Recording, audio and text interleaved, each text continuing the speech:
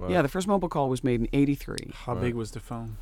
Yeah. Yeah, it was about the size of this table, and it probably pushed out so much, Well, a lot of them, It was like literally a brick. Gordon They just Gekko. lobbed it at someone Yeah. to get their attention.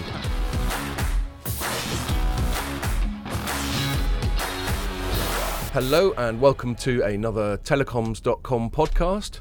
We've got a special guest this week. We've got Mary Clark from Synchronos. Correct. Not Cineverse, but I'll come to that.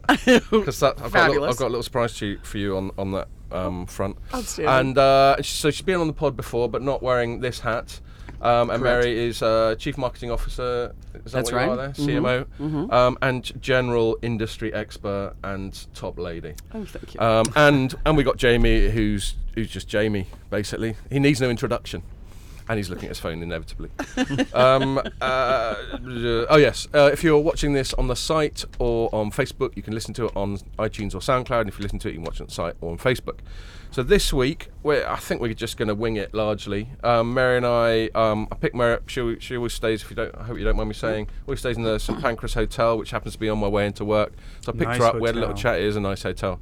Renaissance. Oh yeah. Oh. Yeah, we've had some fun in the Gilbert Scott cocktail bar. That as is well. correct. Which has been renamed to the George's Bar. Is it? It's not Gilbert Scott anymore. No, it's quite useless. Oh my God! It's nothing sacred. No, it's not, and it's apparently no one in the hotel knows that. You call it the Right. George's Bar, and they're like, "What?" Yeah. What, is that And I next to said, the "No, it's the Gilbert Gilbert Scott." And they're like, "Oh, the Gilbert Scott." Yes, so it's not taking on. If it ain't broke, just leave it alone. Just leave it alone. And so on the way in, we were chatting, and we're gonna, in a sec, when I finished my sort of meandering, we're gonna chat sort of broadly about the relationship that operators have with their customers, how that can be improved, and all that sort of thing. And you, as a sort of telecoms marketing person, obviously, have got plenty to say about that.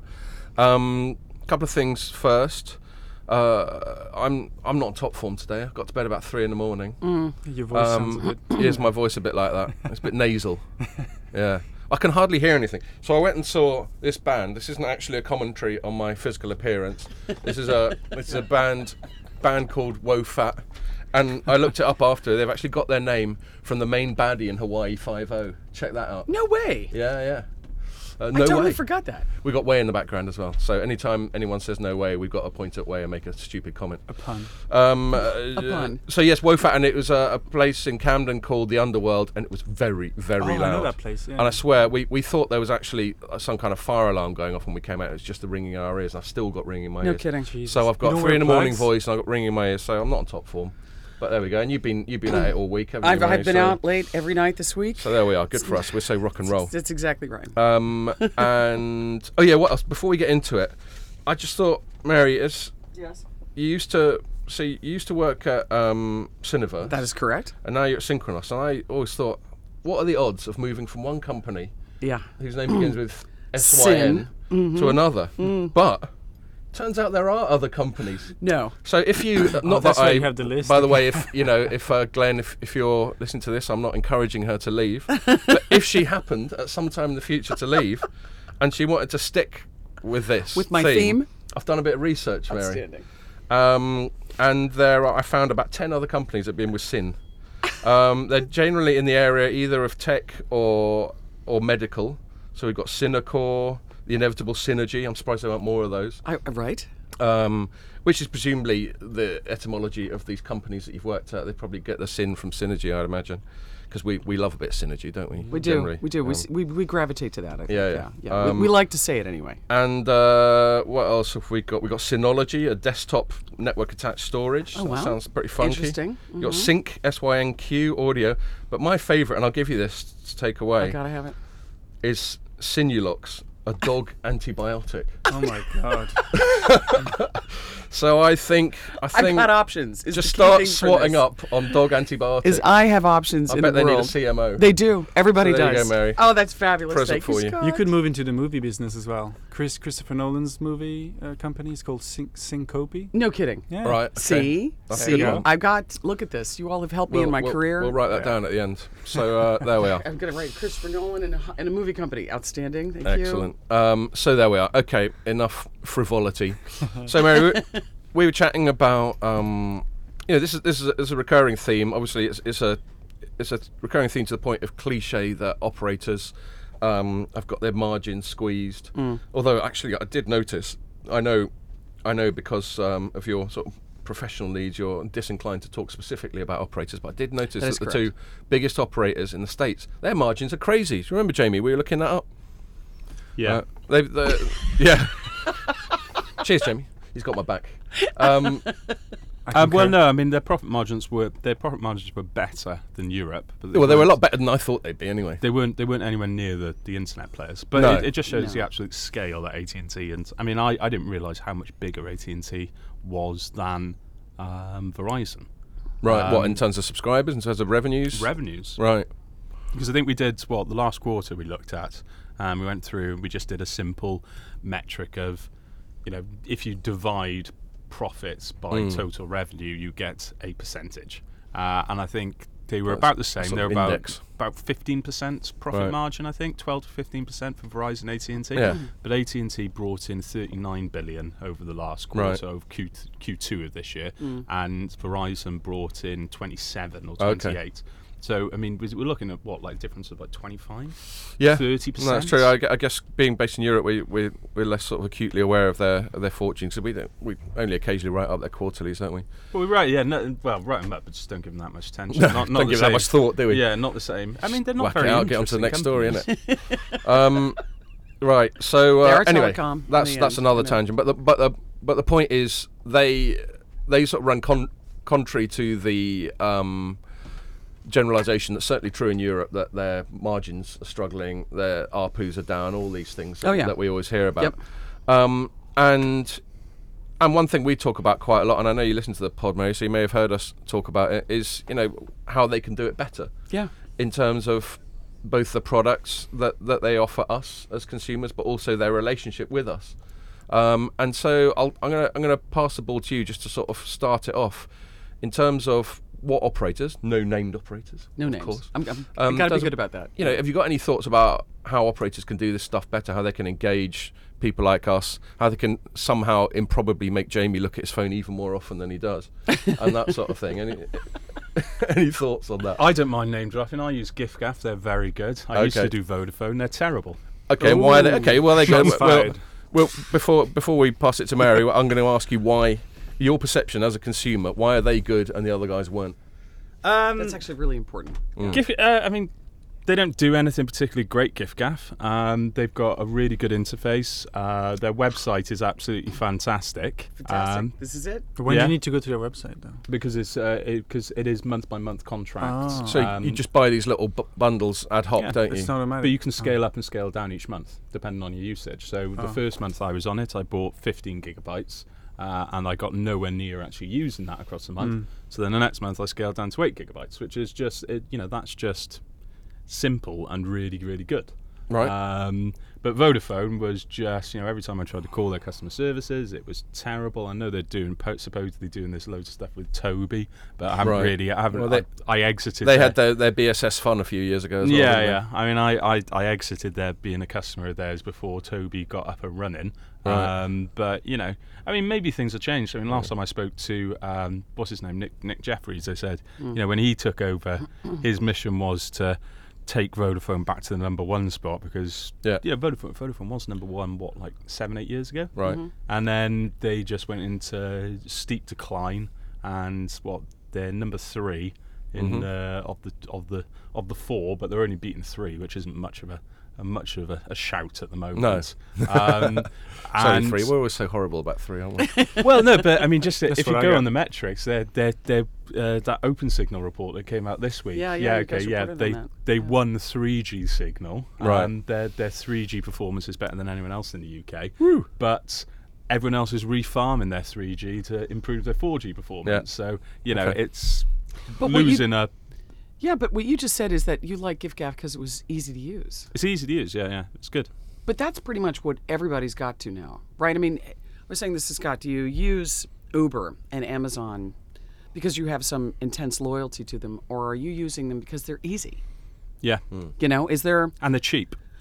And so immediately, when the operators really come back to this one thing. You go online, and what are you doing? You're paying them. There's no other engagement that we have naturally with an operator other than to just get their bill, right? There's nothing else that they really have inherently as a part of what we interact with them for until they send us our bill or we look up our bill. And So everything is associated with how much am I paying you for a service I may or may not like. Yeah. And so, okay, if I know I have to pay you, let's at least make this process a little better, a little easier to use. So if you look at Facebook, Amazon, Fang, right? We talk about Fang. Facebook, Amazon, Netflix, Google. And you can extend the A as Pierre just was if you want to whack Apple in there. Yeah, and Apple. Yeah. And you should really whack an M in there as well for Microsoft. I guess so. But now this With is their just Xbox platform. Fangman. Yeah, and Uber could go in there. So I don't know how you do start that. sounding like I probably did Fangu. at 3 a.m. last Yes, night. and my voice is much better anyway. So, but I do. It's that kind of interface that we now are like, okay, if you can't give me that ease of use, I don't even want to deal with you. This is just. I don't think it is sort of limited to easy use either. I mean, everyone talks about having the best network. That's what attracts customers. And I think, going back to this OpenSignal report, it completely contradicted that point. Because, the best network, according to these figures, is EE, and they are number 2. And the worst network across all 4 gotta be 3. operators is O2. Oh wow, I was going to say 3. Except coverage, they were very, very good at coverage, and 4G and 3G latency. They weren't bottom, but they certainly weren't top either. Yeah. So that is probably the poorest performing network out of the 4. Yet And they got the most subscribers. They are the number 1 in terms of market share. And why is that? Because number 1, they've got a sub brands like giffgaff, which is hoovering up subscriptions in the millennials and the young adults and the teenage demographics. And even old gits like you. Yeah. I'm a millennial, actually. I think, I'm happy now. I was waiting for it. I am He by says very definition. clearly, I'm a millennial. By definition, I am a millennial. I was even more an old git this week. I turned 47. God damn it. Don't encourage them, Jamie. And what was the other thing? And the priority moments. That loyalty program is absolutely amazing. Yeah. So it just shows that coverage and performance isn't everything. You've got to have. You've got to factor price into it. So you've got to factor the usability, the interaction, and the value adds. So the marketer would say, what's the value exchange that you're giving to the subscriber for having just being a customer? I mean, I think So it's got to all line up like that, and so some things as an individual you're going to say, I can't pay much more than X, so price is going to be your top thing, of those. But what you just described is what's that whole package got to look like? They've just done incredibly well at balancing the. See, and that's fantastic. Yeah. But I mean, until you start to think about that and really examine, okay, what's my relationship really like, and what's the assumption I can make on the retention? So we always go back to ARPU and churn, and the statistics that associate with that. NPS continues to be the one thing that the marketers are judged on. But what it really comes down to is when we get further along here, and I was saying to Scott, eSIM really comes into play, and we start really seeing the terms of service change and get challenged based on what you can do, and as a consumer, and what even IoT devices can do with eSIM. Yeah. And all of the money that they currently spend, these operators spend on just having the swinging door of the store. Yeah. Right, the call centers, all of that support network behind it. And what we talk about inside of Synchronoss is this digital experience, this whole interface of working with you as the customer, and what's that customer experience like? There's not nearly enough money being spent on this. There's not enough investment. I mean, this is where I think O2 have nailed it with priority. That's great. And it is, honestly, I think this is one of the best loyalty programs That's around. fantastic to hear. I mean, the program itself is good. You offer value, but it's of zero cost. Right. Is it like O2. tickets and stuff like that? Yeah. Because you're offering them, you're offering customers a discount and you're offering customers early access. But O2 aren't paying for it. They're leveraging that. They're leveraging their audience to drive those offers from the third parties. So, I mean, O2 is nothing but a turnstile. It's not like they're paying. So it's like Amex. For instance, in years gone, when do they still sponsor the England rugby team? O2. I don't know. I certainly use They used to the England sponsor rugby the team when I'm writing about them. It's an excuse to put a rugby shot up. They used to sponsor the Irish rugby team Right. as well. Or they still might do, actually. I think it's 3 now for the Irish team. Yeah, it used to be Vodafone years ago as well. It's funny that, isn't it? Operators in sport. Maybe we'll get onto that, Mary. Yeah, but don't forget, Tech's a big thing. in O2 Ireland as sponsored well. Arsenal. Yeah. But then, so they used to, that used to be a big money spend, so they could offer something to the customers. And now all they're doing is they're just leveraging this audience and saying, look, offer us a offer us 25% for our customers and we'll give you access to them. So they're not actually spending anything. They're just facilitating this relationship. And delivering it in a way to you that you find easy and rewarding to use. And adding value on both sides. The customer feels like the value is added because they're getting 25% off and early access to tickets, whereas the third party is getting this free marketing. So this It's a win-win. Free marketing. That's why it's such a brilliant strategy for them. And I'm surprised 3 are trying it with their, I can't remember what it is, like Way 2 or something like that. I don't know. Right. They got this new program, but they haven't built up enough third parties to make it really valuable at moments. But they're heading in the right direction, and I just think that's perfect. I'm not aware of, so I'm an EE subscriber, I'm not aware of anything like that, and that's not criticism of them, it's just I'm not aware of it. So if they are doing it, the one criticism I would say is they haven't done a great job of presenting it to me. I'm not aware of them doing it. But what you've just talked about, though, when you think about it, is an entire interaction with O2 that has nothing to do with your bill. Yeah. It doesn't have anything to do with your typical connectivity service. One of the things that I see, and I've been watching now, is right. If you're tier 1 and you see all the acquisitions for content in the United States, certainly. So, Time Warner with AT&T, if that goes down, they're going to have a huge library. They're going to have HBO and all of that. If you're that size of an operator and you can go down that path and you can augment your overall service with that kind of content, you're in a really unique position. Yeah. There's just not a lot of these operators that have that kind of pocketbook to do that. So what do you have left? What's in your tool bag that can give you another opportunity to interact, to do something that's going to make Jamie happy? I mean, this is a real challenge. These guys are trying. They've got to find ways in which to augment the relationship with the consumer, so that it is not just about the bill. And so engagement. So I talk to these folks in the product side of the operators all the time, and they're like, "What else can we do?" So we sell a personal cloud thing. So this is an alternative to Google or an Apple iCloud and that sort of thing, and it allows you to, through your phone, just have backup and restore through cloud. That service And is you being do it as a offered white by- label thing, Yep. don't you? And it's another example. Oh dear, Who owns the data centers? the data center we just outsource, so we're working through AWS and Okay. So it's and so it's a standard sort of storage model, but it becomes another thing. When we've examined in the past what has made some of the OTT players so successful, is it creates a meeting point. If you're on Snap or you're on Instagram or you're on Facebook, you are immediately a part of a community that you have the opportunity to bring together. So all the brands love that, right? Because you have this sort of captured audience that is all interacting because they want to interact with each other. And by the way, let me serve up some things that I could potentially promote to you. Mm-hmm.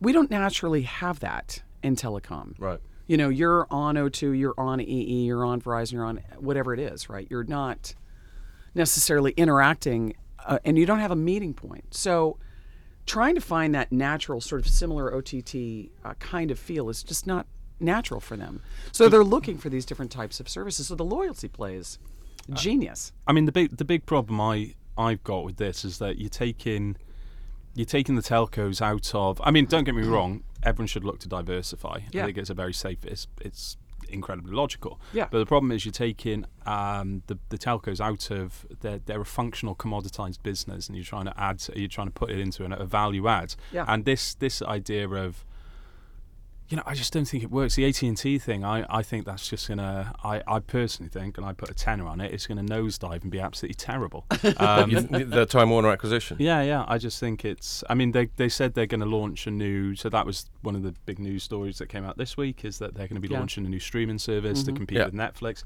And I just think, you're taking a functional business which is excellent at working in the commoditized sort of sector, and you're asking them to operate in a very, very risk welcoming scenario. Well, you wrote it yesterday. It's an incredibly competitive market. Yeah. And you have to really adopt the fail-fast business model. Like Netflix tries so many ideas until it lands one. And that is, but that acceptance of risk is not something the telcos are very good at. Yeah, so there's a cultural thing gone. Sorry. Well, no, you guys, you talk about this a lot on the pod. This whole idea of, what's really in their wheelhouse. What should people be doing? Yeah. But sitting in the executive leadership team meetings, right, that I sit in, no one is satisfied in the lane they're in. No. right? If you're in a commoditized business, you don't want to remain there. No. No one is awarding you for that. So from a shareholder point of view, from a board point of view, you're constantly being challenged to find revenue diversity, revenue growth. I mean, it's like I could sit there all day and say, look, we really shouldn't be doing this. We should just really do what we do really well. Yeah. But that's not what We expand the or we markets... die, like the Roman Empire. Yeah, I mean, it's exactly right. You know, if you're standing still, you're going to be run over, and that's so. There's just no tolerance for that. So it's an oxymoron in many ways the way in which businesses are run today, because you could make an argument that says, absolutely, we should just really do what we do very well and be really tight at it. But none of the markets really reward you for that. No. You're not being judged on doing that really well. Yeah, you look at like Microsoft share price versus Amazon's or something in terms of trajectory. Yeah, so the model is so difficult. So you say they've really got to adopt the fail fast method. That's also a total oxymoron for these traditional businesses. They have no idea how to do it. They just don't want to either. It's scary to them. The middle management is just like, no way. Yeah, it's terrifying. Right? The senior management is just like, yeah, I got to do this. I got to figure out how to do it. I mean, it is a constant push-pull inside these And organizations. presumably there are sort of cultural challenges to do with, for example, Huge. how execs are compensated.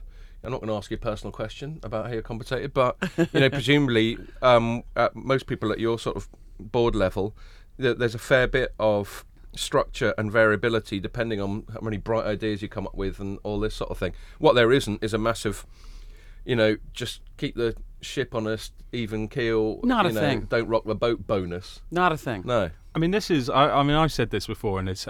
Firstly, I don't see anything wrong with commoditized business model. It's just the way you sell it to your investors and shareholders. Like Facebook, for instance, if they turned around and said, we're not going to get the incredible growth figures year on year, but what we're going to do now is we're going to focus on a complete operational efficiency model. So instead of increasing the top line revenue, we're going to go to the bottom line and we're going to massively boost your dividend. So there's nothing wrong with the commoditized business model which focuses on business efficiency. But why I think the telcos of massive scale, like the AT&T, the Verizons, your China Mobile, your China Unicom, they should go down the Alphabet route and split your business. So Alphabet has two businesses. They have their Google search advertising, which is the core business. They don't do anything revolutionary there. They just carry on and they just collect cash every single sort of quarter. Then they have their Project X. The Moonshot Labs, where they come out with new ideas, and that's the way the telcos should. And there's a degree of sort of protection, of ring fencing. And presumably the culture in the moonshot bit is this fail fast, and there isn't a blame 100%. Culture, and someone can roll a dice and completely screw it up, and everyone's like, no worries, mate, at least you gave it a shot. But they could do this in the telcos. They could separate the business and say, right, we're going to have this commoditized, utilitized business model where all you're going to do is go for business efficiency and increase the profitability. Then we're going to ring fence £1 billion, £2 billion a year for these guys over here. Maybe I don't know. If someone like Verizon, if they're turning over 140 billion a year, we're going to ring fence 30 billion a year for you. Find a bill or two, shouldn't they? So you can start investing in really, really cool ideas. You can have a go at making the router the focal point of the smart home. You can have a look at dominating the autonomous vehicles area. All the smart cities. All these areas that are passing them by just purely because they're not investing aggressively enough because they're afraid of how it will pull down the profit margin. So, Mary, sort of ring fencing a sort of high risk, high return bit of the business. Is that as simple as we're making it sound? No. I wish it was. They do it. It's just not at the scale. It's not at the scale that's going to really, in terms of. So this is why the acquisitions direction is so. So it's pointless. It's difficult. They can't make it pointless though. They have to try to do it. But if you're not spending enough money to make it actually successful in the long run, there's zero. You might as well just not do it in the first place. But this is why it's so challenging. They have so much investment that they have to plow back into the existing business, which, as you describe, is pretty much commoditized. Yeah. But yet at the same time, they're being driven to figure out how to do 5G, right? Mm-hmm. So there's this whole dichotomy that I don't think necessarily happens in any other utility, if you will. Yeah. Right. It's not as if the electric companies are going to come out with 5G. There's not Yeah. there's not this It's sort not of like your water company's giving you cinema tickets for flushing the toilet. right. That's exactly what goes through my mind. Yeah. I mean, so part of what happens is we've done this great job of putting ourselves on this hamster wheel. Looks like, okay, it's the next round. We're going to do 3G. It's going to be faster. We're going to be able to do all these things 4G, 5G, whatever that's going to be, whenever that happens. So they have this. That was the growth, the strategy. That was how they were making more money. So when there was still penetration that was possible, when there's still subscribers that you didn't have, and you could do that, it was fine. But what's happened is now we've reached a saturation point. We've reached penetration. We have, in the developed world, we've got, smartphone penetration that's way up there. So now it's the struggle of we were a growth company. We were innovative to some degree. We were driving out an offer and a solution that was new, but now it's not. Now I have a digital native that's a Gen Z that's, had a device in their hand since they were 3 years old.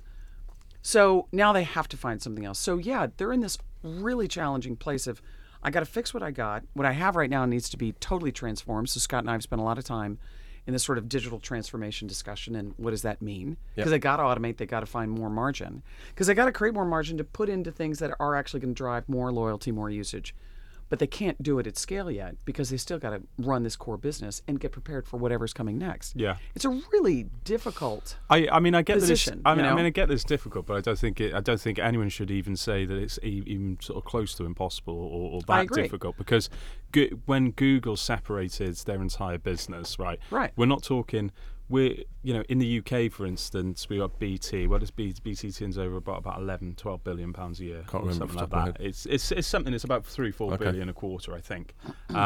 Right. So separating their business from core commodity through to the really interesting stuff over in the Moonshot Labs. Yeah. Right, for a $11-12 billion business. Yeah, okay, that'll be that apparently is immensely difficult. It is tough. Google managed to do it for a $90 billion business where everything is so intrinsically focused on the search engine. They managed to do it. They managed to separate people all across the world and all across sort of various different businesses and verticals that were ingrained in every different aspect of the business. They managed to do it at that massive scale. Mm-hmm. I just think the one thing when people say it's very difficult for the telcos to do, I'm just like, well, yeah, so what? Right. Stop using that as an excuse because everyone else do it. And that's why we talk to them about trying to find other ways for them to have different solutions that are going to give them an opportunity. So we just did a deal with AT&T and Smart Buildings. We announced it a couple of weeks ago. And so this continues. Smart Cities is, not really happening yet. It's still, very much test bedding in various cities around the world. There's some, more sophistication and more maturity in some markets. Singapore is, the example most typically. But they have to do this. They have to figure out how to do it. And I think this is what you just described, the sheer force of will that the leadership team and the board has to have to drive to this. I cannot express enough to you how hard that is to get. Yeah. If there was one thing that I would say, you can make the culture. You can drive a culture that will embrace that kind of a change, but man, you've got to start so high up. It's got to be everything is to totally embrace it. That's and you have to be crazy like Steve Jobs. Yeah, that's why actually, you got the iPod. You mentioned Steve Jobs, and that might be a good example to expand on what Mary's saying. And then I'm going to, because Mary's got a hard cut off because she's a high-flying exec and has got to go and do important meetings and that sort of thing. Always. If you've got that strength of personality, but also that degree of total, I suppose, dominance over your company. So while Steve Jobs was running Apple, certainly in the second incarnation, what he said goes. There was no, he presumably didn't have to put it to a committee. Mm-hmm. Leadership is everything in this. Yeah, and maybe that's another reason why these internet companies, which are younger companies, you look at Google, you've got Larry Page and Sergey Brin. Facebook, Facebook, Zuckerberg. No one's questioning that Zuckerberg calls the shots. One is 10 people. Yeah, exactly. Yeah. And that does give me a segue actually talking about these internet giants because some of the stuff we've written about this week, Google's come up quite a lot. Jamie's written. The other thing is you got the right type of people at the top, even when they're not young. Yeah. You know, like at Microsoft, you got Sadhna Yadella. They've eventually got it right. Sundar Pichai. You know, they got these. They're not young, but they're people that are looking at the industry in the right way. Yeah. The telcos, you look at, it's just a bloody merry-go-round of executives that old school, you know, developed in the analog age, that are still running the business in the digital age. And, you know, they've just got a merry-go-round. So it's back to the cultural thing. Yeah, they're going from company to company and just compounding the problem at the board level. Yeah, I mean, these internet guys started off the way they meant to go on. Yeah. Right? So it's not as if that's happened with these 130-year-old businesses. Yeah. I mean, these are still, you know, telcos that have gotten a wireless license that now we all look at as, you know, essentially almost new. But really, you know, the first call was made in the United States in '83. So that's not that long ago. First mobile. Yeah. Cool. Right. Yeah, the first mobile call was made in '83. How big was the phone? Yeah. Yeah, it was about the size of this table, and it probably pushed out so much, you know. Well, a lot of them, It was like literally a brick. Gordon They just Gekko. lobbed it at someone to get their attention. I mean, AT&T started as sort of like merging together various different businesses from the radio world, didn't Yeah. it? I don't know my history on AT&T that well, but it evolved from 8 or 9 different businesses that all merged into one, and then was then forced to split out again. That's right. Years later. Yeah. So it was American Telephone and Telegraph. Yeah. Was what it originally started off with, and it was one of the very first companies ever listed on the stock exchange, which is why its symbol is just the T. Back Yeah, when the, yeah. back when Yeah. the distinction between telephone and telegraph was important enough to put in your company That's name. exactly right. And so it was, you know, sort of 1891, Right. 92, something like that. Yeah. I'm going to push the segue because otherwise we're not going to talk about anything else until you've got to go. And it's not a big one, and it's kind of on your home turf, I think, a bit anyway, Mary, which is one area of diversification that is coming up quite a lot, both from the telcos and from the internet companies, is smart home. Yeah. And, you know, I know that Synchronos, as I would define your company, it sort of helps, you're there to sort of produce sort of white label products to help operators diversify, especially in terms of some sort of consumer offerings. I'm sure it's a bit more complicated than that, but that's what I'm going to go with. You're getting really good at this marketing stuff. I mean, you know, you downplay it all the time, but you're really getting better. I look at it as my tutelage, really. Well, you're too kind. You're too influencing kind. you. Flattery will get you everywhere.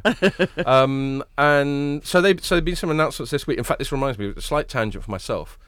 You know, everyone's a bit worried about how these internet companies, you know, there's like data privacy scares. Sure. Google's just had one with Google Plus, so it just pulled the plug on it. Facebook's obviously been having a nightmare all year with that Cambridge Analytica stuff. I'm going in a week's time. I'm going to Hong Kong, and I was just chatting to the people who were organising my travel to Hong Kong, and they were saying they're having a bit of trouble with availability. So I went online and went to Cathay Pacific's website to see what kind of availability there is for London, Hong Kong when I'm going. And so I did a search. I used Google Chrome. I did a search on Google, and then I fired up their website. Within hours, Facebook was serving me ads for flights on Cathay Pacific, London to Hong Kong. Now, that's quite creepy because it's not like Google was doing it.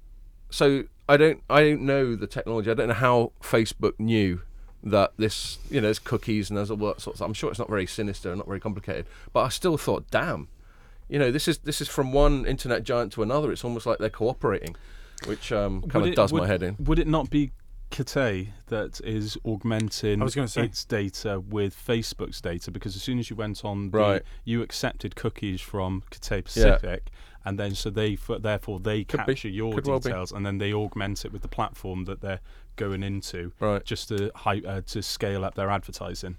But it still kind of slightly annoys me that Facebook found out what I was up to so quickly. Yeah, I think what's important to keep in mind is that while they're serving you up those, they don't know you're Scott. Right. What they've done is, at any moment in time, as you're on the internet, there could be 10 to 20 companies, right, that are looking at your traffic and are gleaning information about that, and then turning around and finding the right IP address to then serve up the right ad.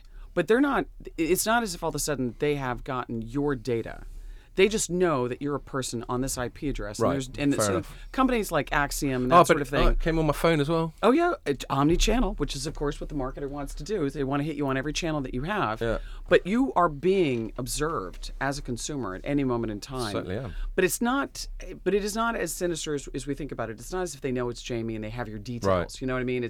They know that you are a user that has just looked at this, so they've captured the data that it's appropriate. And this is a huge industry to then turn it around and say, okay, here is something that's relevant that apparently this IP address just touched. And so let's serve that up. So there's, Axiom is a good example of that. There's a bunch of companies that help other brands coalesce the data and bring it back to you. Although the algorithm is still a bit rubbish. I've spoken about this before. Yeah, because I get served an ad for something you just bought. Well, and like on Amazon. But this is a good example of why that should make you feel better, because they don't know you just bought it. That they're a bit. No. But I think it'll be complicated in the fact that you've got numerous people coming off the same. I mean, off your IP address at home. You've got which is X amount of people. You'll probably. So I do this. When I go back to my parents are constantly signed into their Gmail accounts. But when I go on their computer, so my dad is in theory searching the internet. But then I go on it and I search for something, and it throws off all the algorithms because I'm plugging in my data stuff into Dad's profile. So Dad all of a sudden has, my dad's 68, and all of a sudden he's got all this stuff about golf and all that on his profile, and then I go on it and I start, I don't know, I might look at the we tech don't want to stuff, know what I might look at BBC. Look, he's rugby. cleaning it up for me. That's fine. He's making it all I clean now. throw off all the data and confuse the algorithms because I haven't used the digital economy properly, and in that I haven't signed in to my profile to further personalize my profile. Well, and you also haven't dumped his cache, right? I mean, cache is just an enormous thing that we'd never think about, but oh my God. That's a huge issue today. The amount that we're caching in just our typical interaction on our phones and on our devices is just enormous. So for us to kind of clean it up and be able to kind of be presenting ourselves as fresh, we don't have the time for that, and we're accepting cookies constantly. So it's a cycle, right? We're just kind of in this loop of that. Makes you want to just chuck your computer out the window and start again. Yeah. But you probably can't do that. I imagine whatever sort of digital footprint you have just follows you around like a stray cat. Yeah. Well, you're signed in to your email address on that, I'm assuming, and probably signed in on your Gmail account on your work computer, and then probably on your tablet as well. So that's the way that Google's following you. It's got and I even use Google Pay, so it knows what I'm up to. Yeah. It knows that for some reason I was trying to get to King's Cross Station at a very late hour last night. So I mean, Google's got you because you're signed in with your email account everywhere. Yeah. So what the reason I brought that up, other than that very interesting sort of tangent we just went off on, is just sort of topical stuff that we've written about this week. Jamie wrote about Facebook coming up with a little sort of smart home little screen device. And then Google, as well as announcing the Pixel 3 and a new sort of hybrid tablet thing, also came out with this little smart speaker with a screen. And there's two things I want to talk about that. One, I'll talk about myself, which I thought was interesting with Google. And then I'm going to sort of pass it to you two just to talk about just the smart home in general as a commercial opportunity and that sort of thing. But the Google one, they made a Virtue with their there's just a little 7-inch screen attached to a smart speaker. I personally, we've spoken about this on the pod, I don't get these smart speakers. Talk about letting another spy device into your house, for God's sake. Tinfoil. But But Google's aware of this because Google goes off and does focus groups and and they're aware of the fact that people like me are getting a bit freaked out by how constantly monitored we are. So they've made a Virtue with this device of it not having a camera at all, and apparently that's so you buy lots of them and keep them in the bog and the bedroom and that sort of thing, without worrying that Mr. Google can see all you that's going on the job in both senses of the word. And they've also got a hard audio cut-off switch. Yeah, so unless you say, "Hey Google," it doesn't. So you can because people are there's been these things and they always deny it, but there's been these worries that it's just listening to you no all matter what, whether we say Only "Hey Google" or listening for not. the cue. So So I think that's good. They're obviously being sensitive to people's anxieties, but the only flip side of it is it kind of made me think, so what's the point of this device then? You can't do these video calling and the stuff that Facebook and so on and Amazon are banging on about. You can switch off the audio, so then all you then got is a rather small screen just sitting around littering your living room. I mean, the Facebook one has done something similar as well, in that they've got they're making this privacy a big selling point. So they have got a physical cover that you can pull down over the camera screen. So if you are worried about that sort of thing, you can just physically block off the camera. And secondly, they all of the AI is loaded onto the device locally. Okay. So no data. So any data that's processed is done locally on that device. So it doesn't traverse the internet and go back to the core of data. So computing locally, it's quite a big device. Do you know what? I mean, Facebook, if you're watching, feel free to send me one because I'd like to try it out. Yeah. It looks like a really... This is why I'm quite confident in... Or, well, not confident, but I think Facebook could be onto a winner here. It looks like a really good device. Huh. And that's what you need if you're going to penetrate mass markets. Well, early adoption. good product, Well, early adoption, you need something that's really technically savvy. The algorithms are really smart. The AI is amazing. So you get those early adopters in. When you're looking to penetrate the mass market, you need something that looks good. Something that fits in. You buy it because it's a smart product to put in your living room, not because it's technically amazing, right? But it's something that fits in your living room, and you buy it as a sort of like a fashion accessory. Right. It doesn't need to be a new device. It doesn't have to be a new device, but it's just got to look good. Remember the analyst smart who talked in terms of not intelligent necessarily. It is smart because it's smart looking. But this TV. is... Yes, yeah. I mean, this TV could be your smart home device. It's already there as a TV. You might as well be something it could do. Smart it up. But you can't take it. You can't move it. Well, you can move the Google Homes or... Yeah, you can. Yeah, but you wouldn't unplug it and move it somewhere else. Yeah, I mean, they got battery life on them anyway. And even if it is unplugging it, it's literally about that big. So you literally just unplug it and carry it. But no, I get what you mean. It is plugged in. It's only in one room, typically. But then you can buy, because they're only I bought one for my parents and my brother for Christmas, and they're only £39.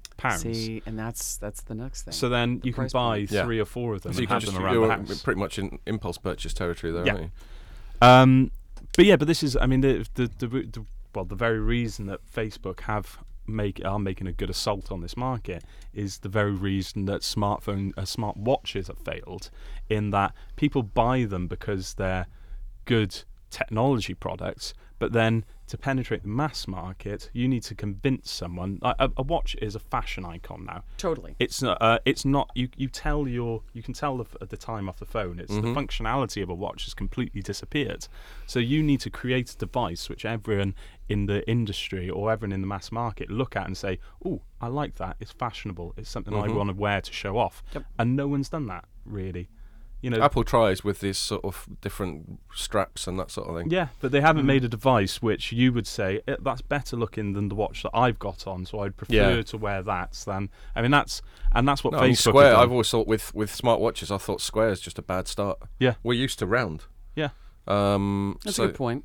Square doesn't do it for me at all. Then you're getting back in the 80s. We had those Casio watches that had little calculators and shit on them. Look, I just don't want to be bothered that much. I mean, the idea, I watch people sit there and have the smartphone on, and they get the text messages, and they're looking down. It's bad enough that I have my phone right there. It's annoying, yeah. I can't. I think I'd lose my mind. If I had a smartwatch on my constantly wrist, notifying you. Yeah, I can't. No. To me, they're only good for fitness, and that's it. So I have no need for them whatsoever. Yeah, ever. So all I've got is like just a little dial on this watch that just shows me my steps, and it connects to an app. Oh, that's cool. That's so that's going on, is it? Yeah, so it's just a watch, but this is there, and it connects to my. I mean, that's the reason that what's it called? Fitbit. Yeah. They're the only ones that have really made this niche work, because they offer a very simplistic device for an audience and at a price which a lot of people can afford. Yeah. So just to steer it back, because we're starting to run out of time, Mary, I wanted to ask you about it, the smart home. Sure. So, from a marketing exec's point of view, what are the opportunities? What things have you seen done well? What things would you like to see more of? Any of that sort of stuff to do with the smart home commercial opportunity? Well, it's a little bit of the battle of kind of getting at the smart aspect of this, of how fashionable can it be versus what's the price point. And so the entry into smart home has come via energy and energy consumption. How do you maximize and optimize that? Right. That's had its kind of various levels of failure and almost success. Oh yeah, give a yeah, right. Smart lighting. Oh my God, hold me back. But I mean, it's kind of like they're so expensive. Well, they are. Each bulb is like $30. Yeah. So and then you think about, okay, what are you really doing with that? Are you monitoring it? Is that actually helping you lower your overall consumption? I mean, there is going to be a really big movement, I think, that we're going to start to talk about, because given some of the stuff that's come out about the planet and what we're doing to it, there's going to be a sustainability story here that, in another few months, that's going to be what smart home becomes about. It's got to be, how are we optimizing consumption in such a way? And that's, so the whole way it's being marketed today, from a convenience point of view, from a safety point of view, from, the way in which we're, all of that, it's too difficult to implement. There's not a really good way to have it all be interconnected. There are all these different systems that you have to think about. Google and AT&T and Amazon, and everyone's trying to create essentially a suite of products and services that are around this, but there's not enough of a demand to really make this, I think, it really make it sustainable as a business model. So what we're doing now is we're kind of attacking this as sort of just smart buildings. So if a home is a building, what are the kinds of solutions that we want to sell to just a building and optimizing a building? So that's kind of the direction we've started with. I see. And a building actually is kind of almost a living, breathing thing. People come in and out of it. The entire dynamic of the building changes if you have more or less people in it. Okay. How much consumption do you have when it comes to HVAC? How much consumption do you have with water? Can you optimize that? Can you figure out how to monitor it well enough so that you can actually reduce expense and reduce your carbon footprint and all of that? You can. So so that's a lot of what we're spending time on, is building that. So this has been a space dominated for a long time by folks like Johnson Controls and Honeywell and those sorts of folks, right? But the data that's been pushed off of these platforms has not really been made available to even the building manager. Essentially, you hire these guys and you say, okay, I want to spend this much and I want to save X amount from my existing bill. Well, that's not actually optimizing. What you are saying is, I want you to handle that for me, as opposed to, I want to get that data. I want to better understand what's going on and how am I using, what's my consumption, and could I actually make that data available to somebody else? Could they use it for something?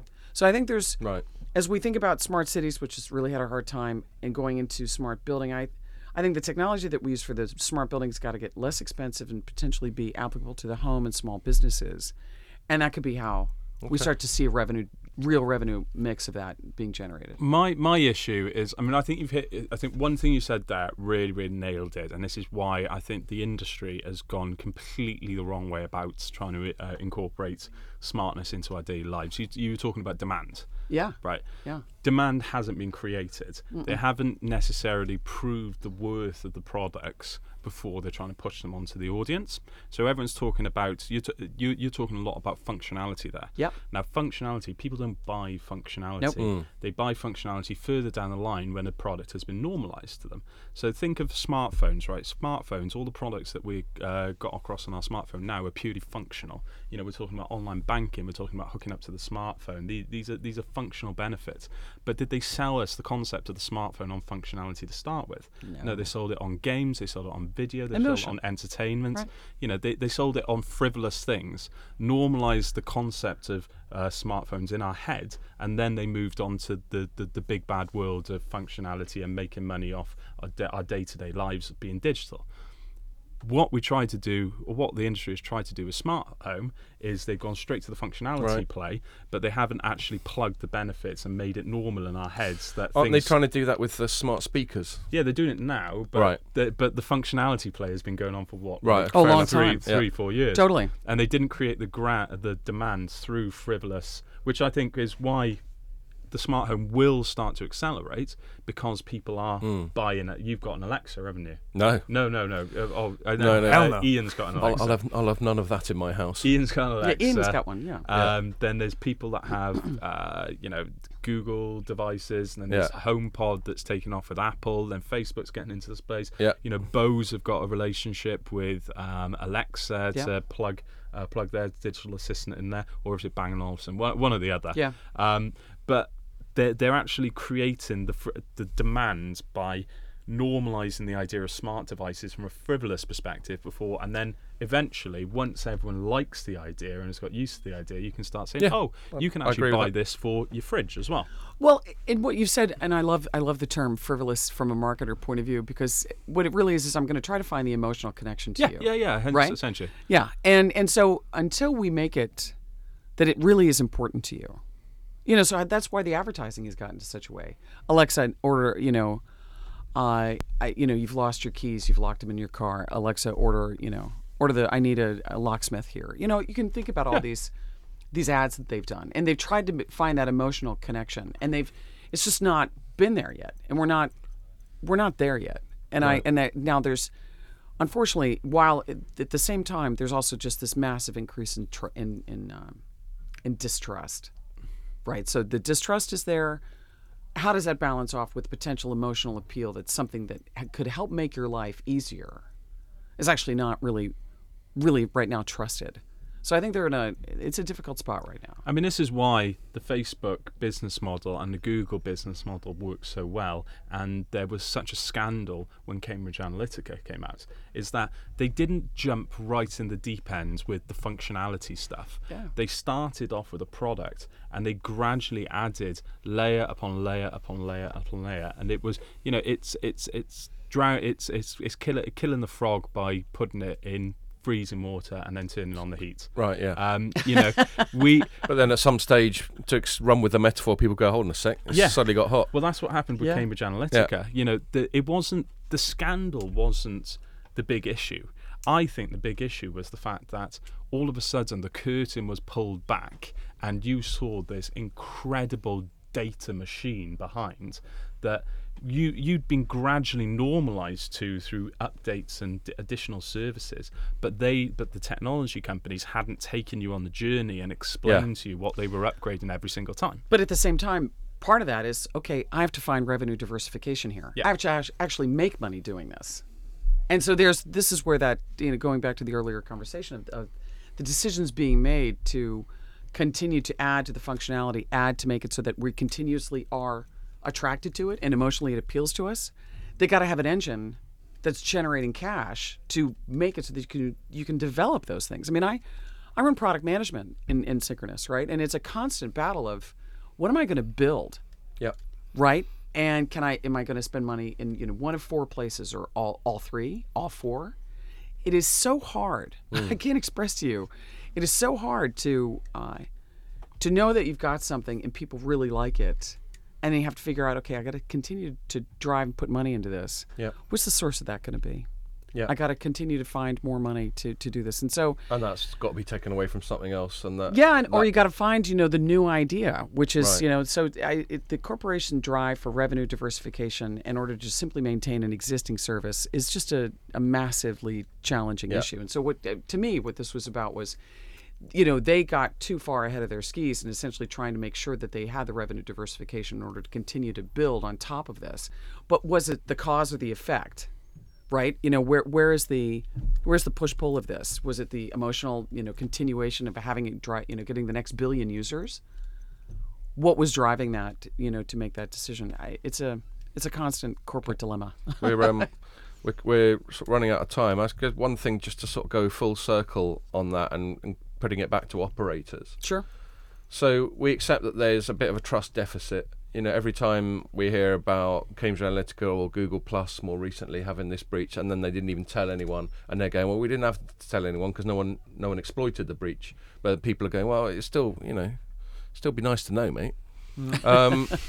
And so there's these trust issues, and obviously they'll be throwing sort of messaging resource at Yeah. that. But it strikes me that that is one area in which operators, I'm not saying we necessarily trust operators more, but let's say for the sake of argument we do, where operators can position themselves as this sort of trusted partner for technology, for the white label stuff that they might be getting from your company. Oh, and congratulations on getting out the NASDAQ doghouse as well. Thank you. We're very happy about that. Yes, I bet you are. And so, yeah, there's the trust as well as being the utility that we were talking about earlier, where you've got everyone talks about this, you've got this natural customer relationship already. You're already in their house, you're already in there, you've already got a billing relationship and all that sort of thing.